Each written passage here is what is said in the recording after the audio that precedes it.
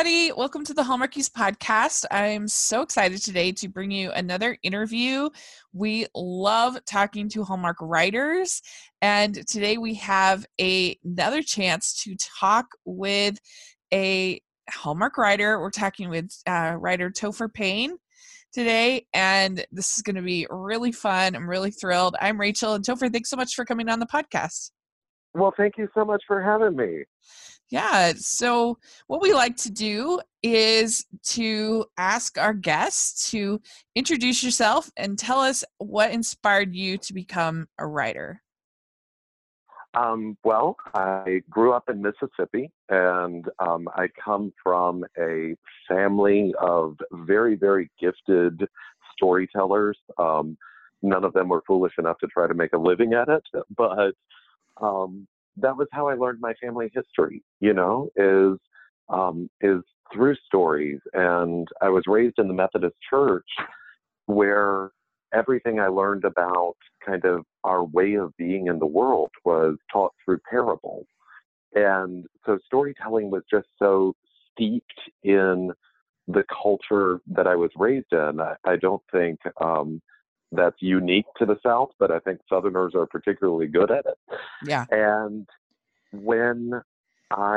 so growing up, whenever I was trying to make sense out of something, I tended to put it to paper. And I believe writing is an engine for teaching yourself empathy, teaching yourself compassion, and considering the perspective of somebody in a different pair of shoes. And that kind of naturally evolved into, as my questions started to get more complex, I wanted to take those questions out into the world. And that led me to the first stage of my career as a playwright. And I premiered my first play when I was 21. Wow. And then kept right on going. That's really amazing. You first play at 21. That's impressive. Yeah. Was it just at your It's school? all I knew how to do. No, I started as professionally started as a technician in theater. Uh-huh. And so I was working in electrics, building sets, painting sets, really anything that would let me do. And I did that for 2 years in Mississippi, starting when I was 17. And when I was 19, I came to Atlanta hoping to find my fortune in theater. And when you're 19 years old, you can believe that's possible. Mm-hmm. And then got mixed up with a really great group of storytellers here in town, and wanted to start telling my own stories. And I was surrounded with people who were telling me yes, which is how all amazing things happen, Right. And so my first play was, I actually went back and reread it a couple of years ago, and it charitably showed a lot of promise. Yeah. But I tell students now, how do you write a good script? You write a bad script and make it better. Right. And just keep working at it, because as I have found, editing a work is much harder than generating the first draft of it. Yeah. And so you just power through that first draft and recognize, the first draft is always going to be, just a complete unmitigated disappointment. And so you get that out of the way, and then you keep going. Yeah, that's like the gift of NaNoWriMo is just kind of, at least for me, is that just getting that first idea out on some kind of paper and just blah, get it out there, and then but that's precisely it. And and now with exercises like that simply prioritize your right to write. Yeah. Because I didn't receive any formal training in this. I was a teenager that showed up in a building where they tell stories and asked if I could play. Yeah. And certainly in the early years of my career, that was something I struggled with, that there were people who, from my perception, it came easier to, or they were more profound. They had more lived in experience or whatever excuse you want to tell yourself to believe you don't deserve what you want. Yeah. And getting on the other side of that and just recognizing I absolutely have the right to write, Mm-hmm. as we all do. Yeah. And stories are the engine that generate compassion, Yeah. And you never know where which kind you're, of naturally led yeah. me to writing the sort of movies I write now, you know? Yeah. And you never know, yeah, where your journey will take you. My sister, she, long wanted to be kind of more of a fantasy type of author, young adult kind of author. And ended up writing picture stories, picture books. And that's where she's found kind of a niche. And so, life's kind of, it's interesting. But I like what you said about growing up on the South. It reminds me of an interview with author Lee Smith, where she said that the great thing about the South is not that they can tell a good story, but they can make anything into a story. A good story. Anything that happens. Yeah, she was saying, she's like, and if a woman is not wearing a very nice dress, it's bless her heart. Bless her heart. Bless But her then her heart. hair looks so good. But her Yeah, hair that's right. looks so good. You always find the compliment you can couch Yeah. within.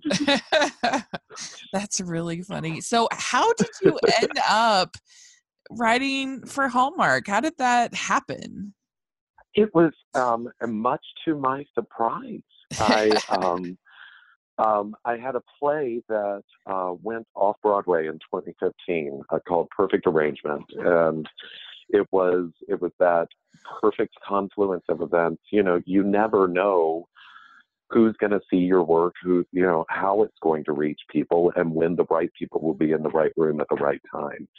And with that production, we got some really solid reviews out of it and started getting some positive attention. And that led to me developing a relationship with who would eventually become my manager, Scott Halley.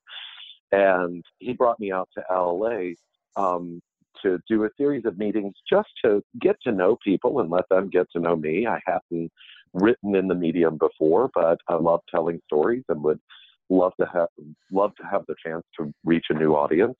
So we did a lot of meetings on that trip, and I, thanks to my mother and my big sister, had seen a lot of Hallmark Christmas movies.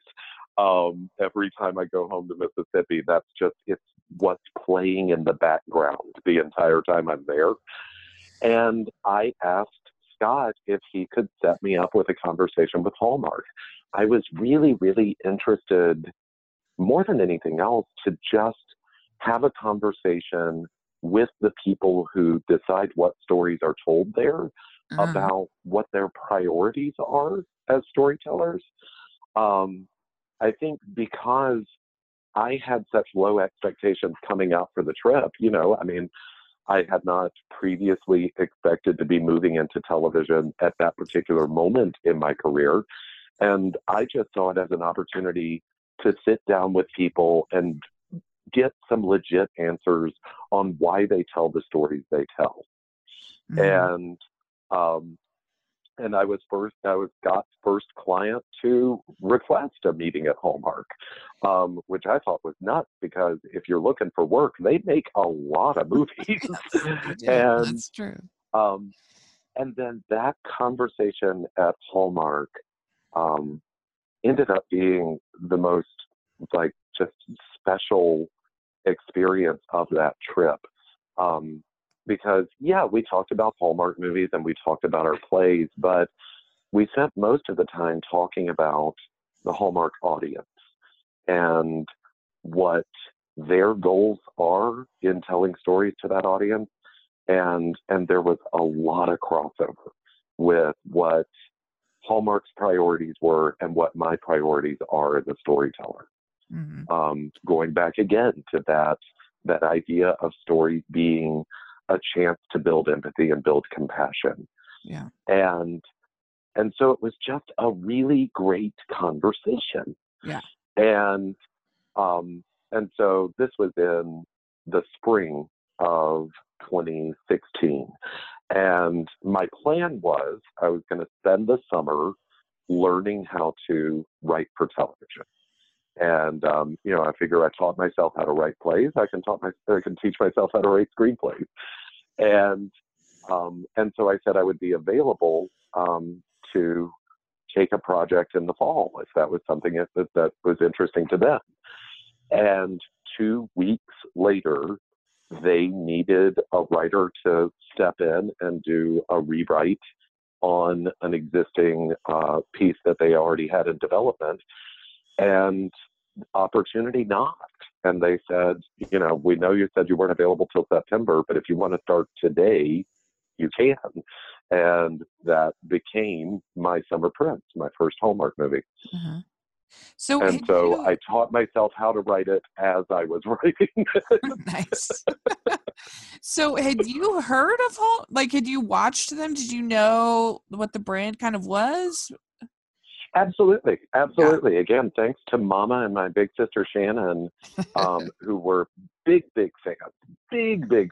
And my sister has 2 sons, both under age 13, and Hallmark is a really good thing to have on TV in the background that you as a parent don't have to check in on.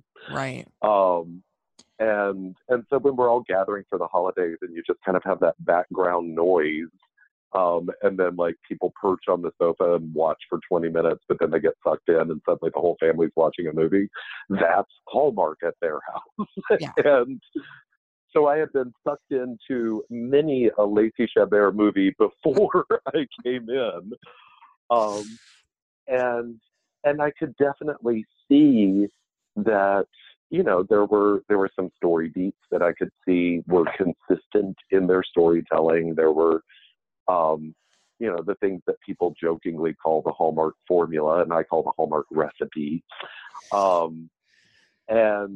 And so I could see what was going on there, and that was really where I wanted to get to the root of the people making the decisions about these stories, and specifically why the stories are told the way they're told, and what opportunities we could have to innovate within that. Uh-huh.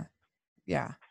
Interesting. So, yeah, I know what you mean about them being kind of background movies. Even I, who love them and talk about them all the time, like I'll have them on sometimes. It's just as background to just kind of relax and just, I don't know, there's just something really sweet and really pleasant about them. And I don't know, they make you even, I feel like even their flaws are somehow sort of charming usually. Yeah, because there are quirks to the storytelling that, there are consistent story beats that we see again and again.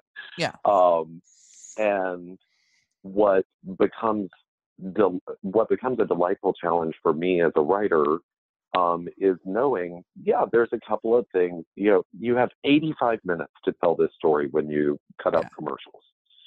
And so I need to, as a writer, introduce you to the world these characters inhabit, introduce you to the problem, develop, that first encounter of the guy and the girl, and then tell you a complete, satisfying story of courtship over the course of 85 minutes. Yeah. And we're going to be taking 8 breaks in the midst of that, where I've got to leave you with something that then will bring you back after the commercial break. Yeah. And so it does lend itself to a certain recipe for success. Yeah. These are the established kind of touchstones that you can hit that's going to get you where you need to get to give you room to tell your story. Yeah. So in the first 20 minutes, the following things need to happen, or you're not going to get where you need to go. And so when we see repetition of that, that's kind of the logic behind it, is I've got to cover a certain amount of ground so that I can tell you the story that's really important for me to tell. Yeah. Well, and people act like formula is a bad thing.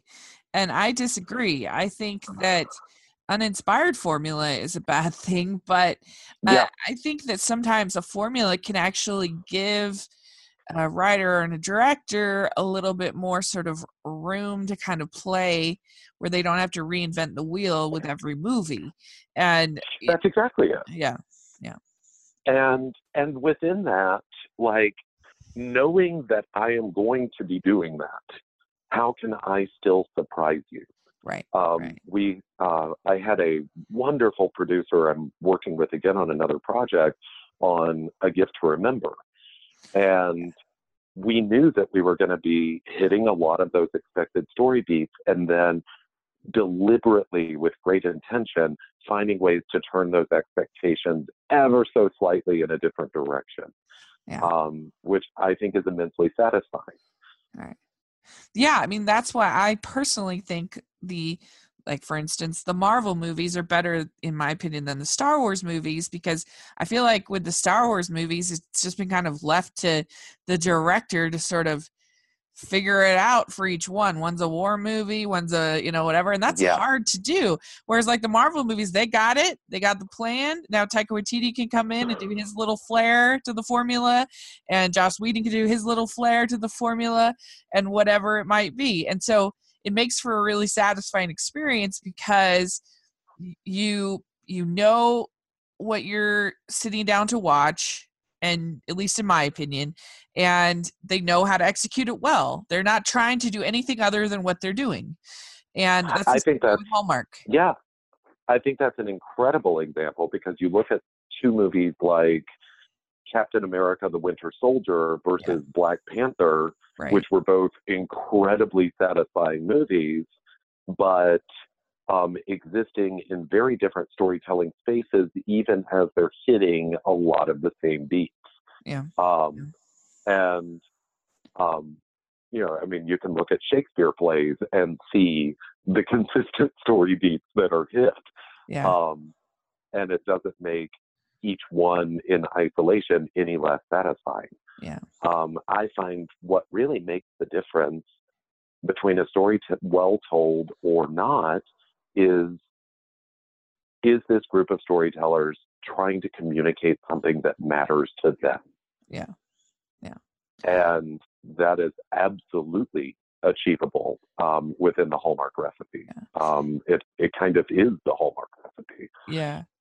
Well, and it's so hard too with romantic stories, is that so much of it is almost outside of anyone's control, because it's just an intangible of chemistry. Because you can have, just like in dating, you can have like somebody on paper that is perfect for you and that you should get along with great, and then you go on a couple dates with them and it's like, don't like this, doesn't work at all. It's like, what?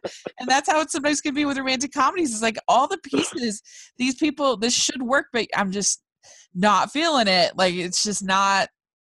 And that must be very frustrating, because how can you plan for that? You can't. All you can do is you try your best to put people together that you think will have that chemistry, and then hope it works, because that's a huge part of these movies working. Yeah, and I think, again, it goes back to, do I believe that what the story is telling me is important to this character? Do I believe?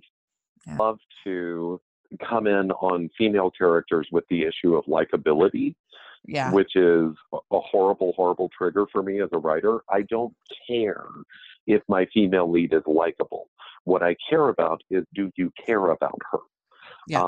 Because we are all achingly human and flawed.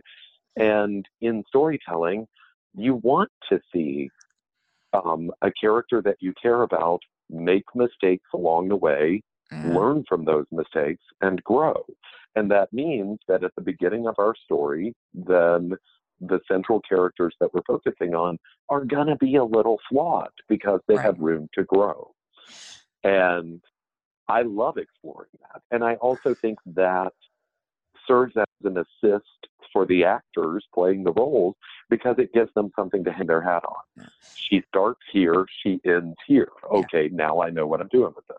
You know what I mean? Yes. Well, here's my theory on that, is that I think everybody's trying to be Pride and Prejudice, because, of course, it's Pride and Prejudice, But the thing that people forget about Pride and Prejudice is that Lizzie and Darcy are both shown to be beloved by everybody else in their life. They just don't happen to like each other.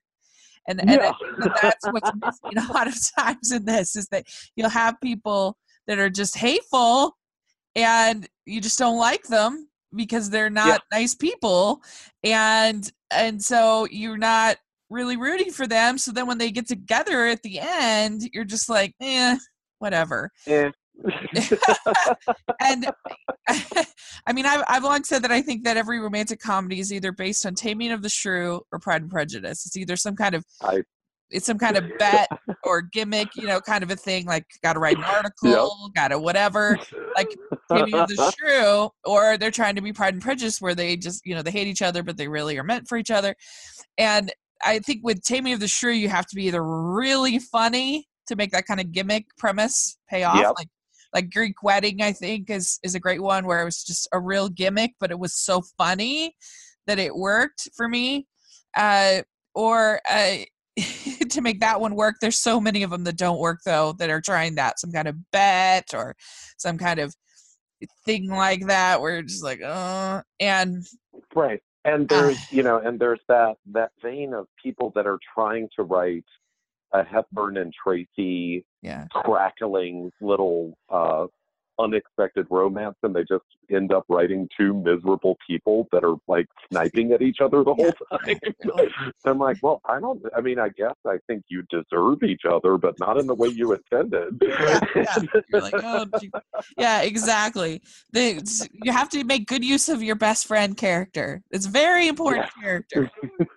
Very. And that's what's so great about, like, in my opinion, my favorite writer in the whole world is Nora Ephron. She was just amazing to me. I know she had her flops, but I just love her writing. And if you think about something like You've Got Mail, which so many people try to copy and do terribly, is that both Joe and Kathleen both had friends, BFF friends, to talk to.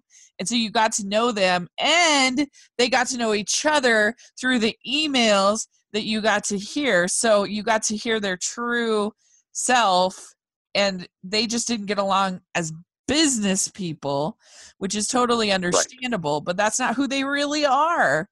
And exactly. And so I just feel like 99% of the people that try to do You've Got Mail totally miss. And you could, you say Shop Around the Corner as well, but I don't know, they just totally miss that core of they are defining themselves by their jobs for the very beginning of the movie. That's who they are. And then by the end, they realize that's not who they are. And the person that they were when they were talking to each other in the chat room, that's who they really are. And exactly. Yeah. So, and plus, just Nora Ephron's hilarious. She's so funny. Oh my gosh. Yeah, I just love her writing so much. But anyway, I completely agree with you. I think that I think that yes, because it's predictable is not necessarily a flaw. Because they're unlikable is not necessarily a flaw.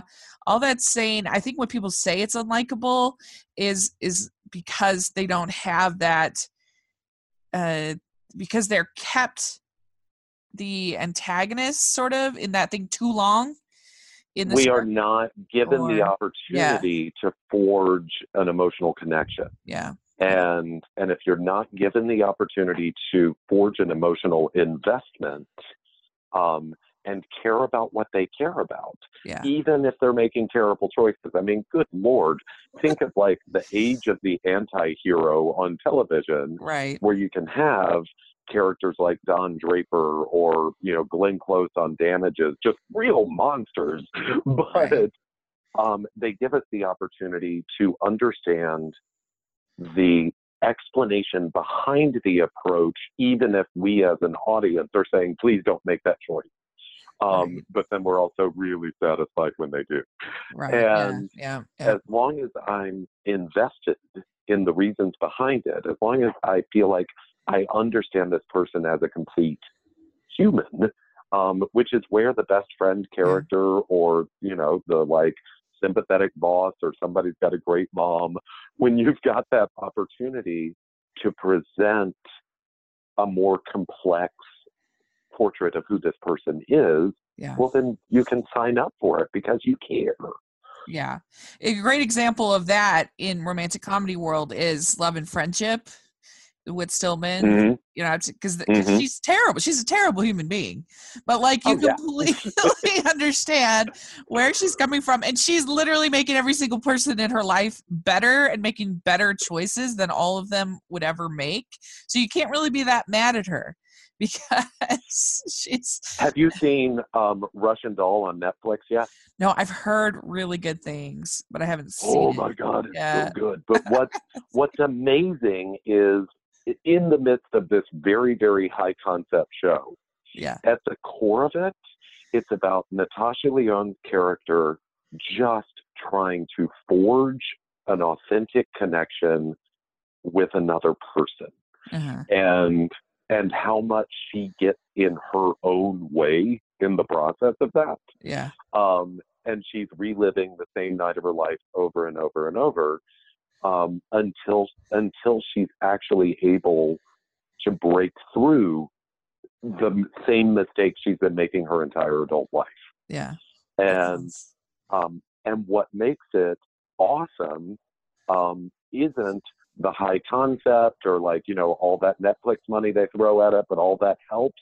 What makes it awesome, what makes you keep coming back is that you are so invested in her getting this right, you know? And I love that. I love a story that engages me that way. That's really cool. Well, so you said your first movie, My Summer Prince. So you did, it was basically a complete rewrite on that basically that you did, or? Yeah, I did a complete rewrite on that. And then came in on Broadcasting Christmas with the same producer and director immediately after we finished My Summer Prince. Oh, wow. And My Summer Prince. No, go ahead. My Summer Prince, did you get to be on set for that at all or anything like that, or was it? Yes, I did. You I even did? have a little cameo in it. If you watch, there's an elevator scene, and the tourist in the elevator is your screenwriter. And well, you have been in our neck of the woods then, because I'm from Utah, so.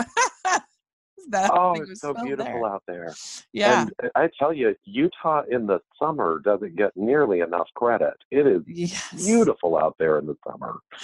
And so, yeah, I got to be on set for that with Taylor Cole and Jack Turner and Marina Sirtis, and Lauren Holly and I are direct message buddies on Twitter now, constantly shooting back and forth. And it was it was the best possible set of circumstances. Peter Sullivan, my director on that film, and my producers knew that this was my first time at bat, and their patience and generosity of spirit in that process, knowing we have an experienced storyteller who is just learning a new way to tell stories. Right. And their guidance through that process, I owe them immensely. But that ended up becoming kind of the defining characteristic of most of my professional relationship with Hallmark is they choose good people to work with, who are there for the right reasons. And everybody is lifting everybody else up. And so that was an amazing set to be on and such a tremendous first experience. That's really, really great. Yeah, I haven't heard anything different from all these interviews. Not that I doubt someone would be coming on our podcast and be like, oh, it was horrible, but still, everything I've read and everything I mean, in the era of Me Too and all that stuff, the fact that we haven't had, too many stories about, women being treated badly on Hallmark or anything like that. Like it's all been like pretty positive. I don't know. there's a few little things here and there, but for the most part, I've been so impressed with everybody's experience. Seems to be really positive, and that makes me happy. And it's really cool that you got to work with Peter Sullivan twice there, and Yes. that start you off. I mean, and that guy, like, Yeah. I mean, if you want an education on how a Hallmark movie works, Peter is a great man to sit across from. Yeah. And, but yeah, and then I signed for Broadcasting Christmas the day after My Summer Prince premiered. And so I went from never having written a movie to having written 2 movies inside of a year. And then with Melissa and Dean and Jack A., who is one of the funniest people I have ever been in the same room with. Yes.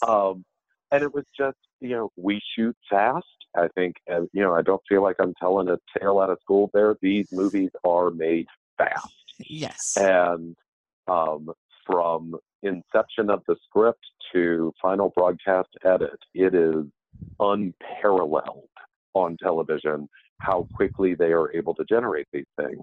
And it's because they have very, very experienced people who know what they're doing, and they keep a joyful set. Yeah. And I know from my experience in doing theater that if you do not run a positive room, then you're never going to get the product you're looking for. Not really. Nobody wants to feel like working with you is something they survived. And I know that there are plenty of people that, we put in that category of tortured geniuses who are worth the trouble. And I think that mindset is exactly what leads us to situations like the Me Too movement.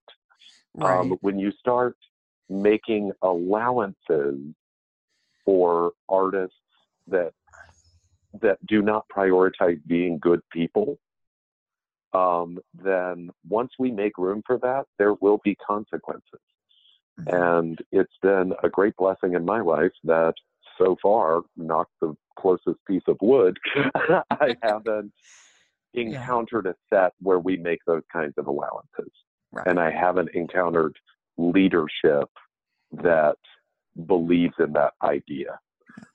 Because I think that's a recipe for getting messy real quick. Yeah, I agree. Do you have any differences in sort of your mindset of writing a Christmas movie like Broadcasting Christmas versus a non-Christmas movie? All right, I'm going to be completely candid.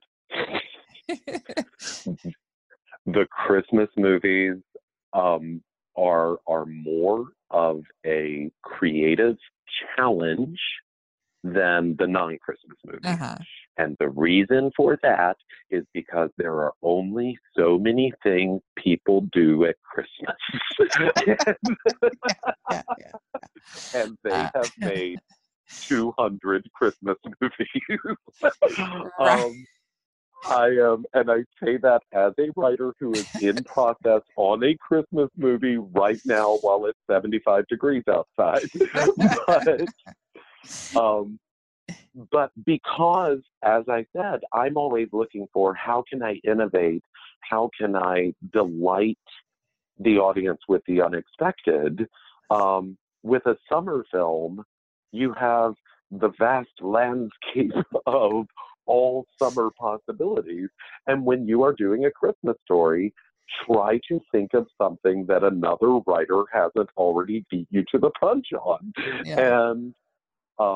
And so it is absolutely more of a challenge. And I think I can be a real pain in the butt for my network executives while I am in process saying, but I've already seen that. I've already seen that.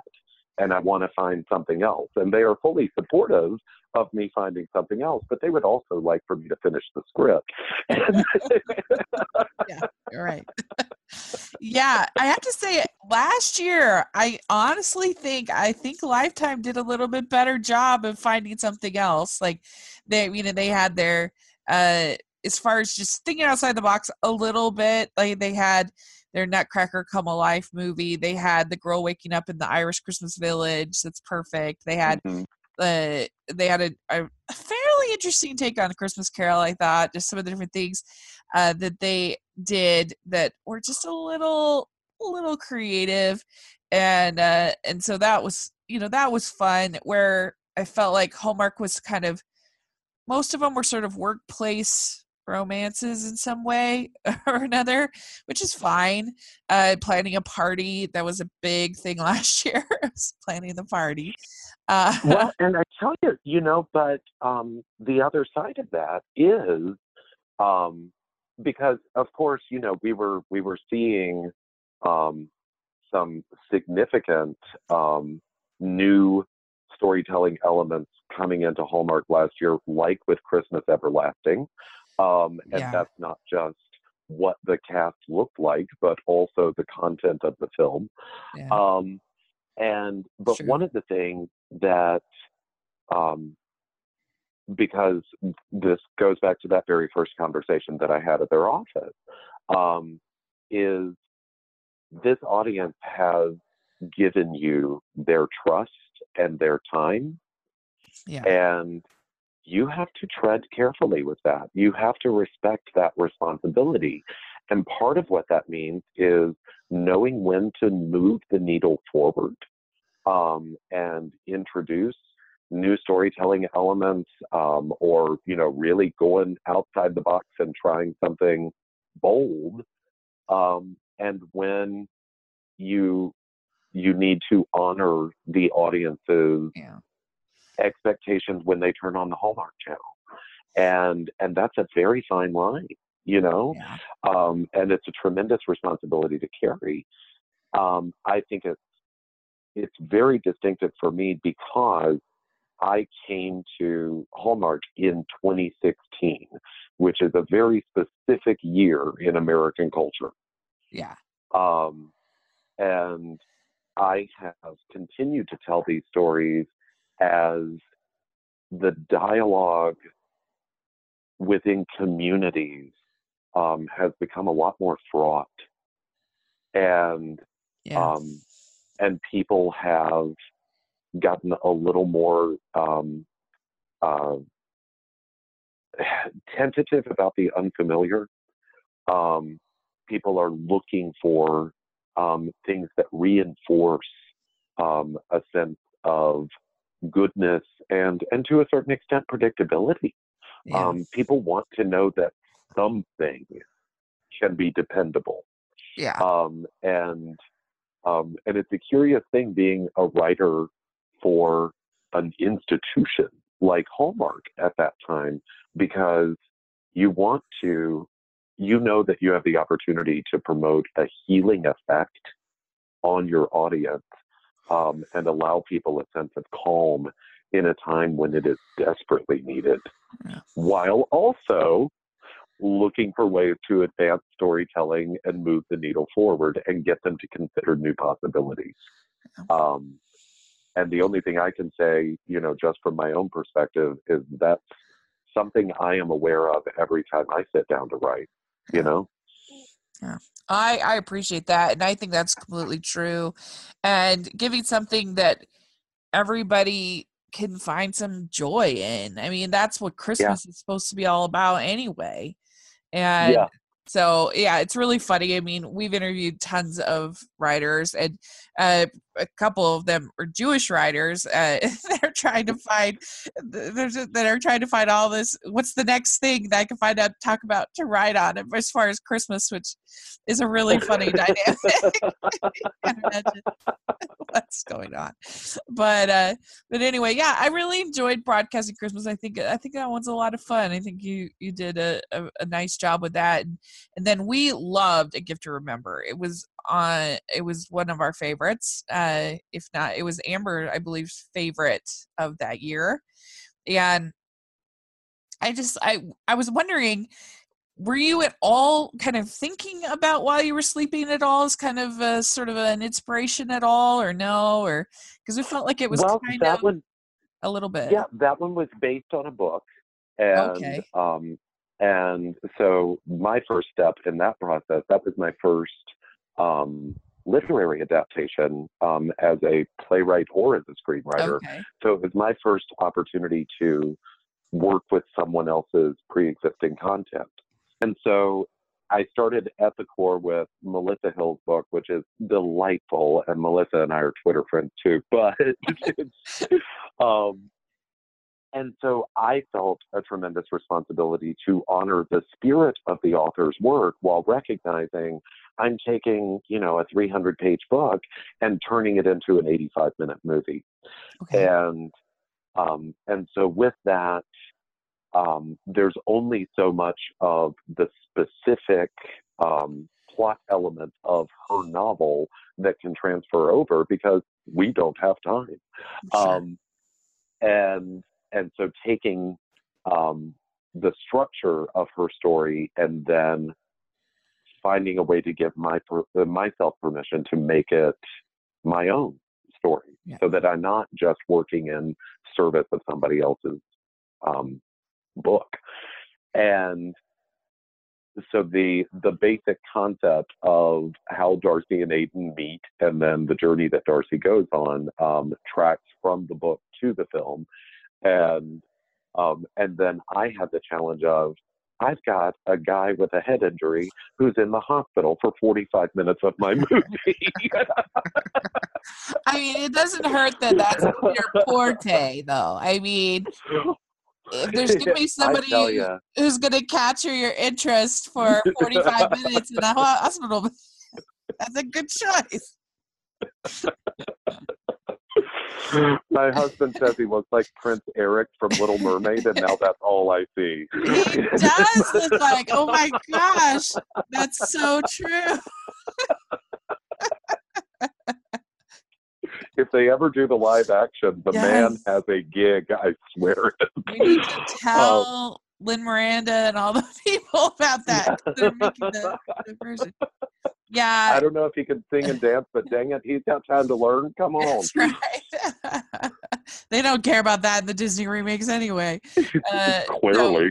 No, yeah. But yeah, I mean, so you're working with him again, though, obviously in the sequel, but in Roman Love as well, right? With Peter Porter. Yes, they're shooting Roman Love right now. Oh my gosh, she's your good luck charm. She really is. And that was such a stroke of good luck for us. I didn't even realize Peter was up for consideration for that film. I knew with the project that I'm currently working on that I was writing for his voice again.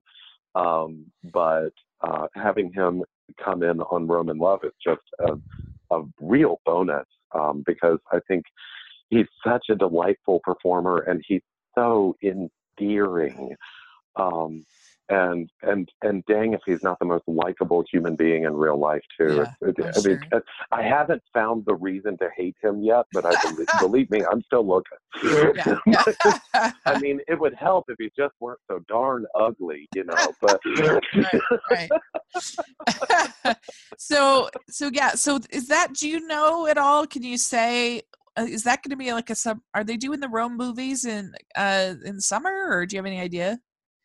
I never want to scoop my boss on anything, but what I can say is I am currently shooting a movie called Rome in Love, based on the book Rome in Love by Anita Hughes. Peter Forte and Italia Ricci are our stars in that. Right. And it takes place in Italy in the summer. And that's all I can tell you. All right. Very good. Yeah, I know that. I'm not going to. I'll get a tweet from Michelle so fast. I mean, I know that Julie Sherman-Wolf is also working on a Rome movie, so I know it's a thing. So I'm waiting for that season, but. It seems like it would stand to reason that we may have a series of movies about exciting European holidays this summer. I'm just guessing. Yes. I'm just guessing. So excited. All right. Very good. You did a good job there. So thanks. You're writing the sequel to Get to Remember as we speak, right? Or just for fun. Yes. Well, let me give you some advice. on Okay, go for it. writing Hallmark sequels. Please. A lot of times I feel like they have the couple together and then they kind of don't know what to do next. Like, people want a sequel, but do they really want a sequel? And so their choice is to make things really dark and weird, and all of a sudden they have all of this conflict that's like too real. Like, it might You are be speaking real. to my heart right now. You are speaking so to my heart right now. I think that the Perfect Bride sequel did it just about as good as I think you can do it, where all of their conflict was all that came up was there was never a second where you believed that they were ever going to split up or they were ever going to, there was never any like giving back the ring or anything like that. It was natural conflict that's fine, but it's a tricky thing. But yeah, all of a sudden these sequels. Here's the thing I love about Gift to Remember. It's all summed up in Mrs. Henley's line, "Helping others reveals the best version of ourselves." Yeah. And that, more than anything else, as a writer, is what I was trying to communicate in that script, that Darcy experiences an awakening of confidence and purpose through helping Aiden. And so if in the first film our focus was Aiden is the one who is clearly in need, and Darcy is responsible in that story for seeing him to the other side of that, then the thing that I need to see in a sequel to understand how this relationship is equitable is, all right, now I've got to see Aiden step it up. He doesn't have a head injury this time. He remembers his last name. He is good to go. And then beyond that, there's Mrs. Henley, who was such a wonderful supporting influence in the first film, but she was very much working in support of her friend. Sure. And so in that idea of the joy of giving, then I'm looking to flip that as well, where my question coming in on the sequel, which again, nothing's been announced, I'm just writing it for fun, sure, right. was, okay, this time, how can we support Darcy and how can we support Mrs. Henley? Yeah. Well, see, because what romance novels do for sequels is they have, because you've already got the couple together in the first book, so it's hard to have a sequel with them falling in love again.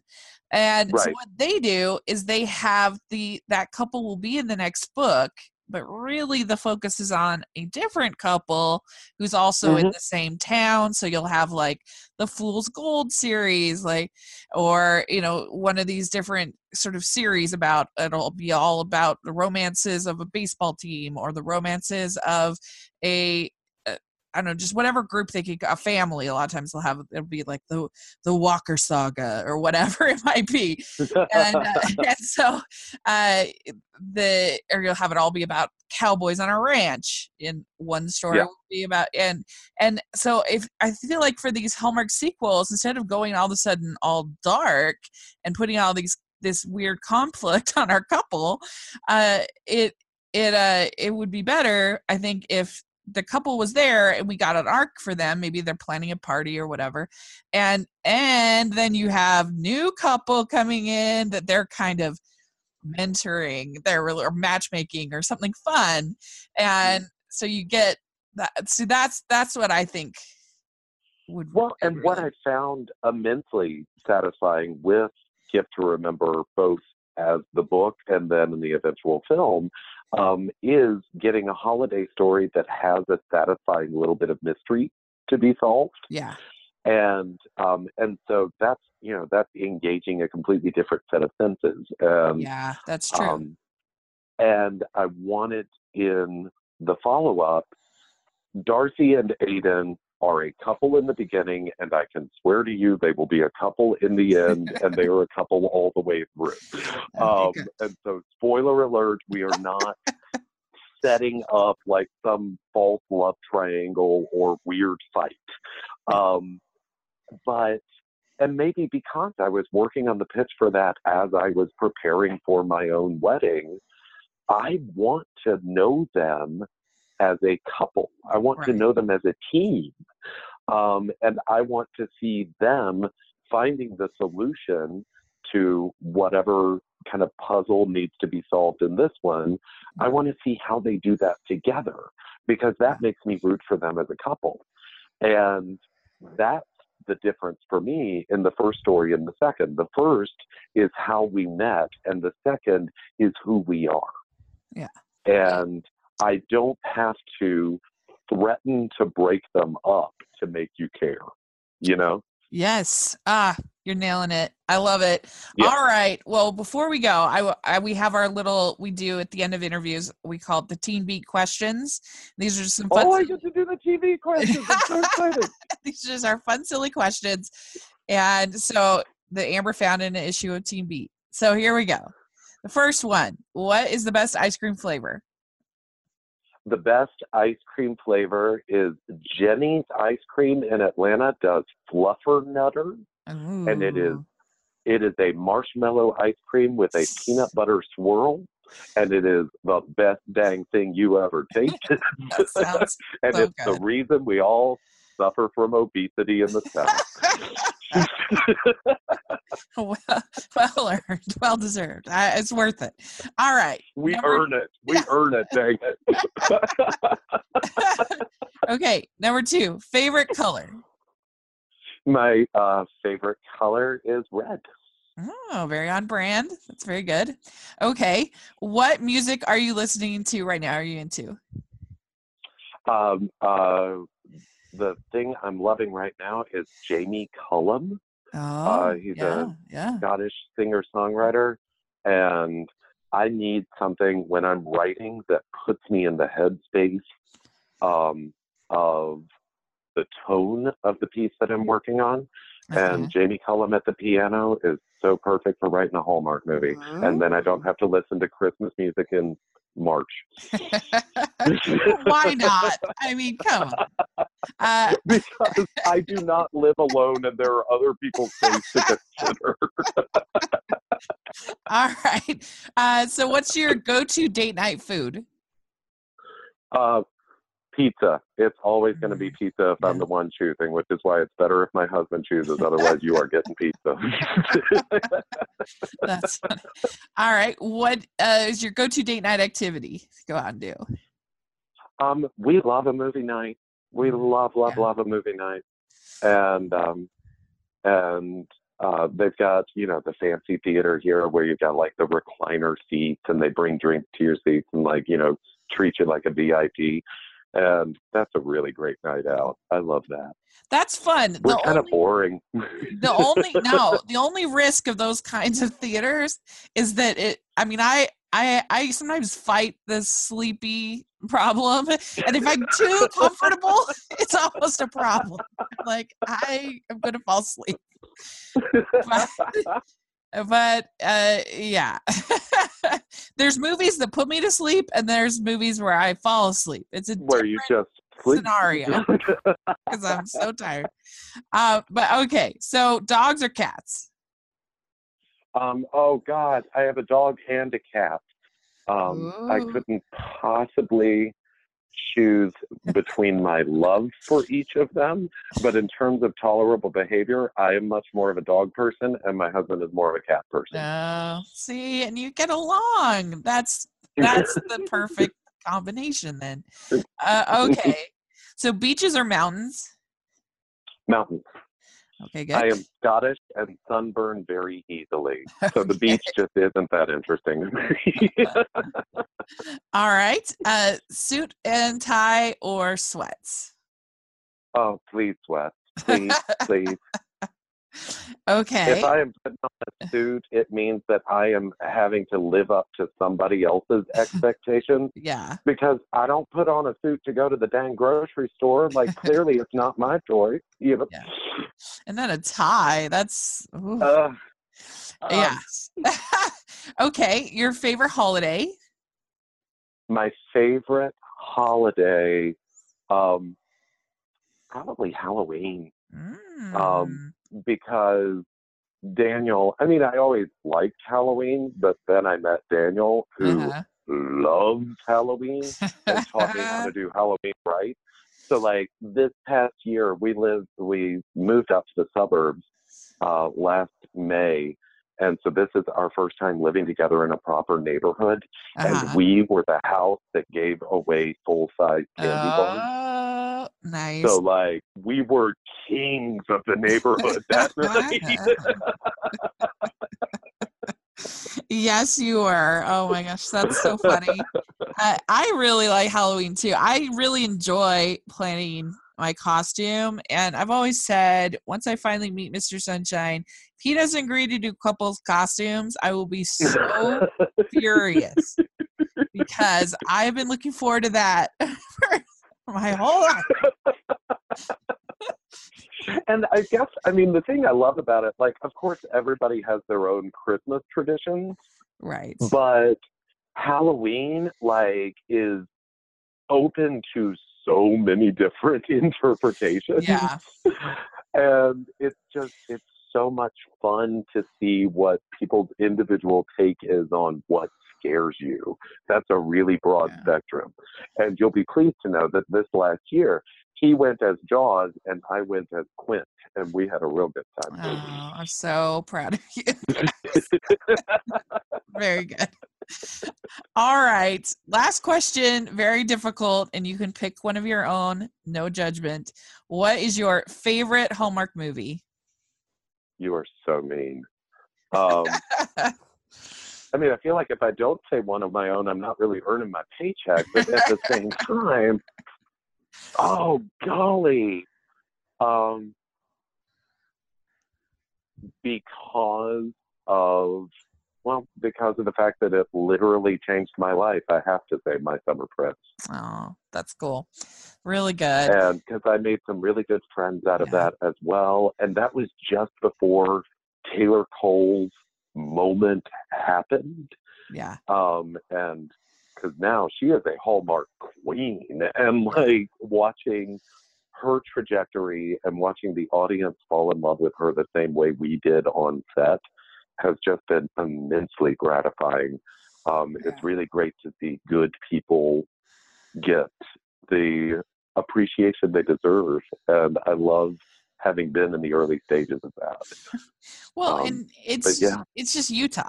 I mean, that's why it's your favorite. yeah, and it's That's why. Utah, and it's Utah, which again, guys, you got to see Utah in Yeah. warm weather. It's Yeah. really amazing. Yeah. It's really great. Well, you have been a delight. This has been so much fun to talk with you. And I really appreciate you coming on the podcast. And where can people find you on social media, all that fun stuff? Yeah, so I'm on Twitter at Topher Payne. That's TOPHERPAYNE. You'll get to hear any of the gossip I'm allowed to reveal about upcoming film projects. You'll also hear about my stage projects, some of which may be very unexpected if you're only familiar with my Hallmark work. But I've got plays happening all over the country, so I would sure love for people to see it. And you can go to topherpayne.com and find out about everything I ever wrote. Great. We'll have that all in the description section. People definitely should check that out. And thanks again. This was really, really fun. And You are the best. This was great. well, I will have to definitely have you on again because this was really fun. So thanks. Thank you. I would love to come back and talk about movies I can't talk about right now. Yes, we'll definitely do it for sure. Really like to thank Topher for coming on the podcast. That was so much fun. He is just the best, and we had a great time talking with him. So let us know what you think about the things we talked about as far as rom-coms and writing and the different movies, all that fun stuff. definitely share with us your thoughts. We would really appreciate it. So Easter is coming up, and we have a really exciting new sponsor for the podcast that we are working with Russell Stover Chocolates.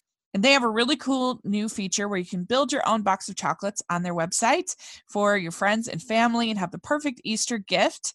And what could be better than that for the Hallmarky in your life? And if you're interested, check out our link of hallmarkiespodcast.com/chocolate, and you'll really enjoy building your own box of chocolates. So thanks so much to Topher again. And if you want to follow me, you can follow me at Rachel's Reviews on iTunes and YouTube. I really appreciate that. And make sure you're following the podcast at Hallmark Beast Pod all over social media. We try to post something every single day. We love hearing your feedback and your comments on the things that we're talking about. It's so much fun. And if you're listening on iTunes, if you can leave your ratings and reviews, we really appreciate it. And if you're listening on YouTube, please give us your thumbs up and subscribe to the channel. That would be great. So thanks so much. And we will talk to you all later this week, where we are doing our Merry Madness bracket with Alonzo Giraldi and Emma from the Hallmark. And so you'll really enjoy that. So thanks so much, and we'll talk to you all later. Bye.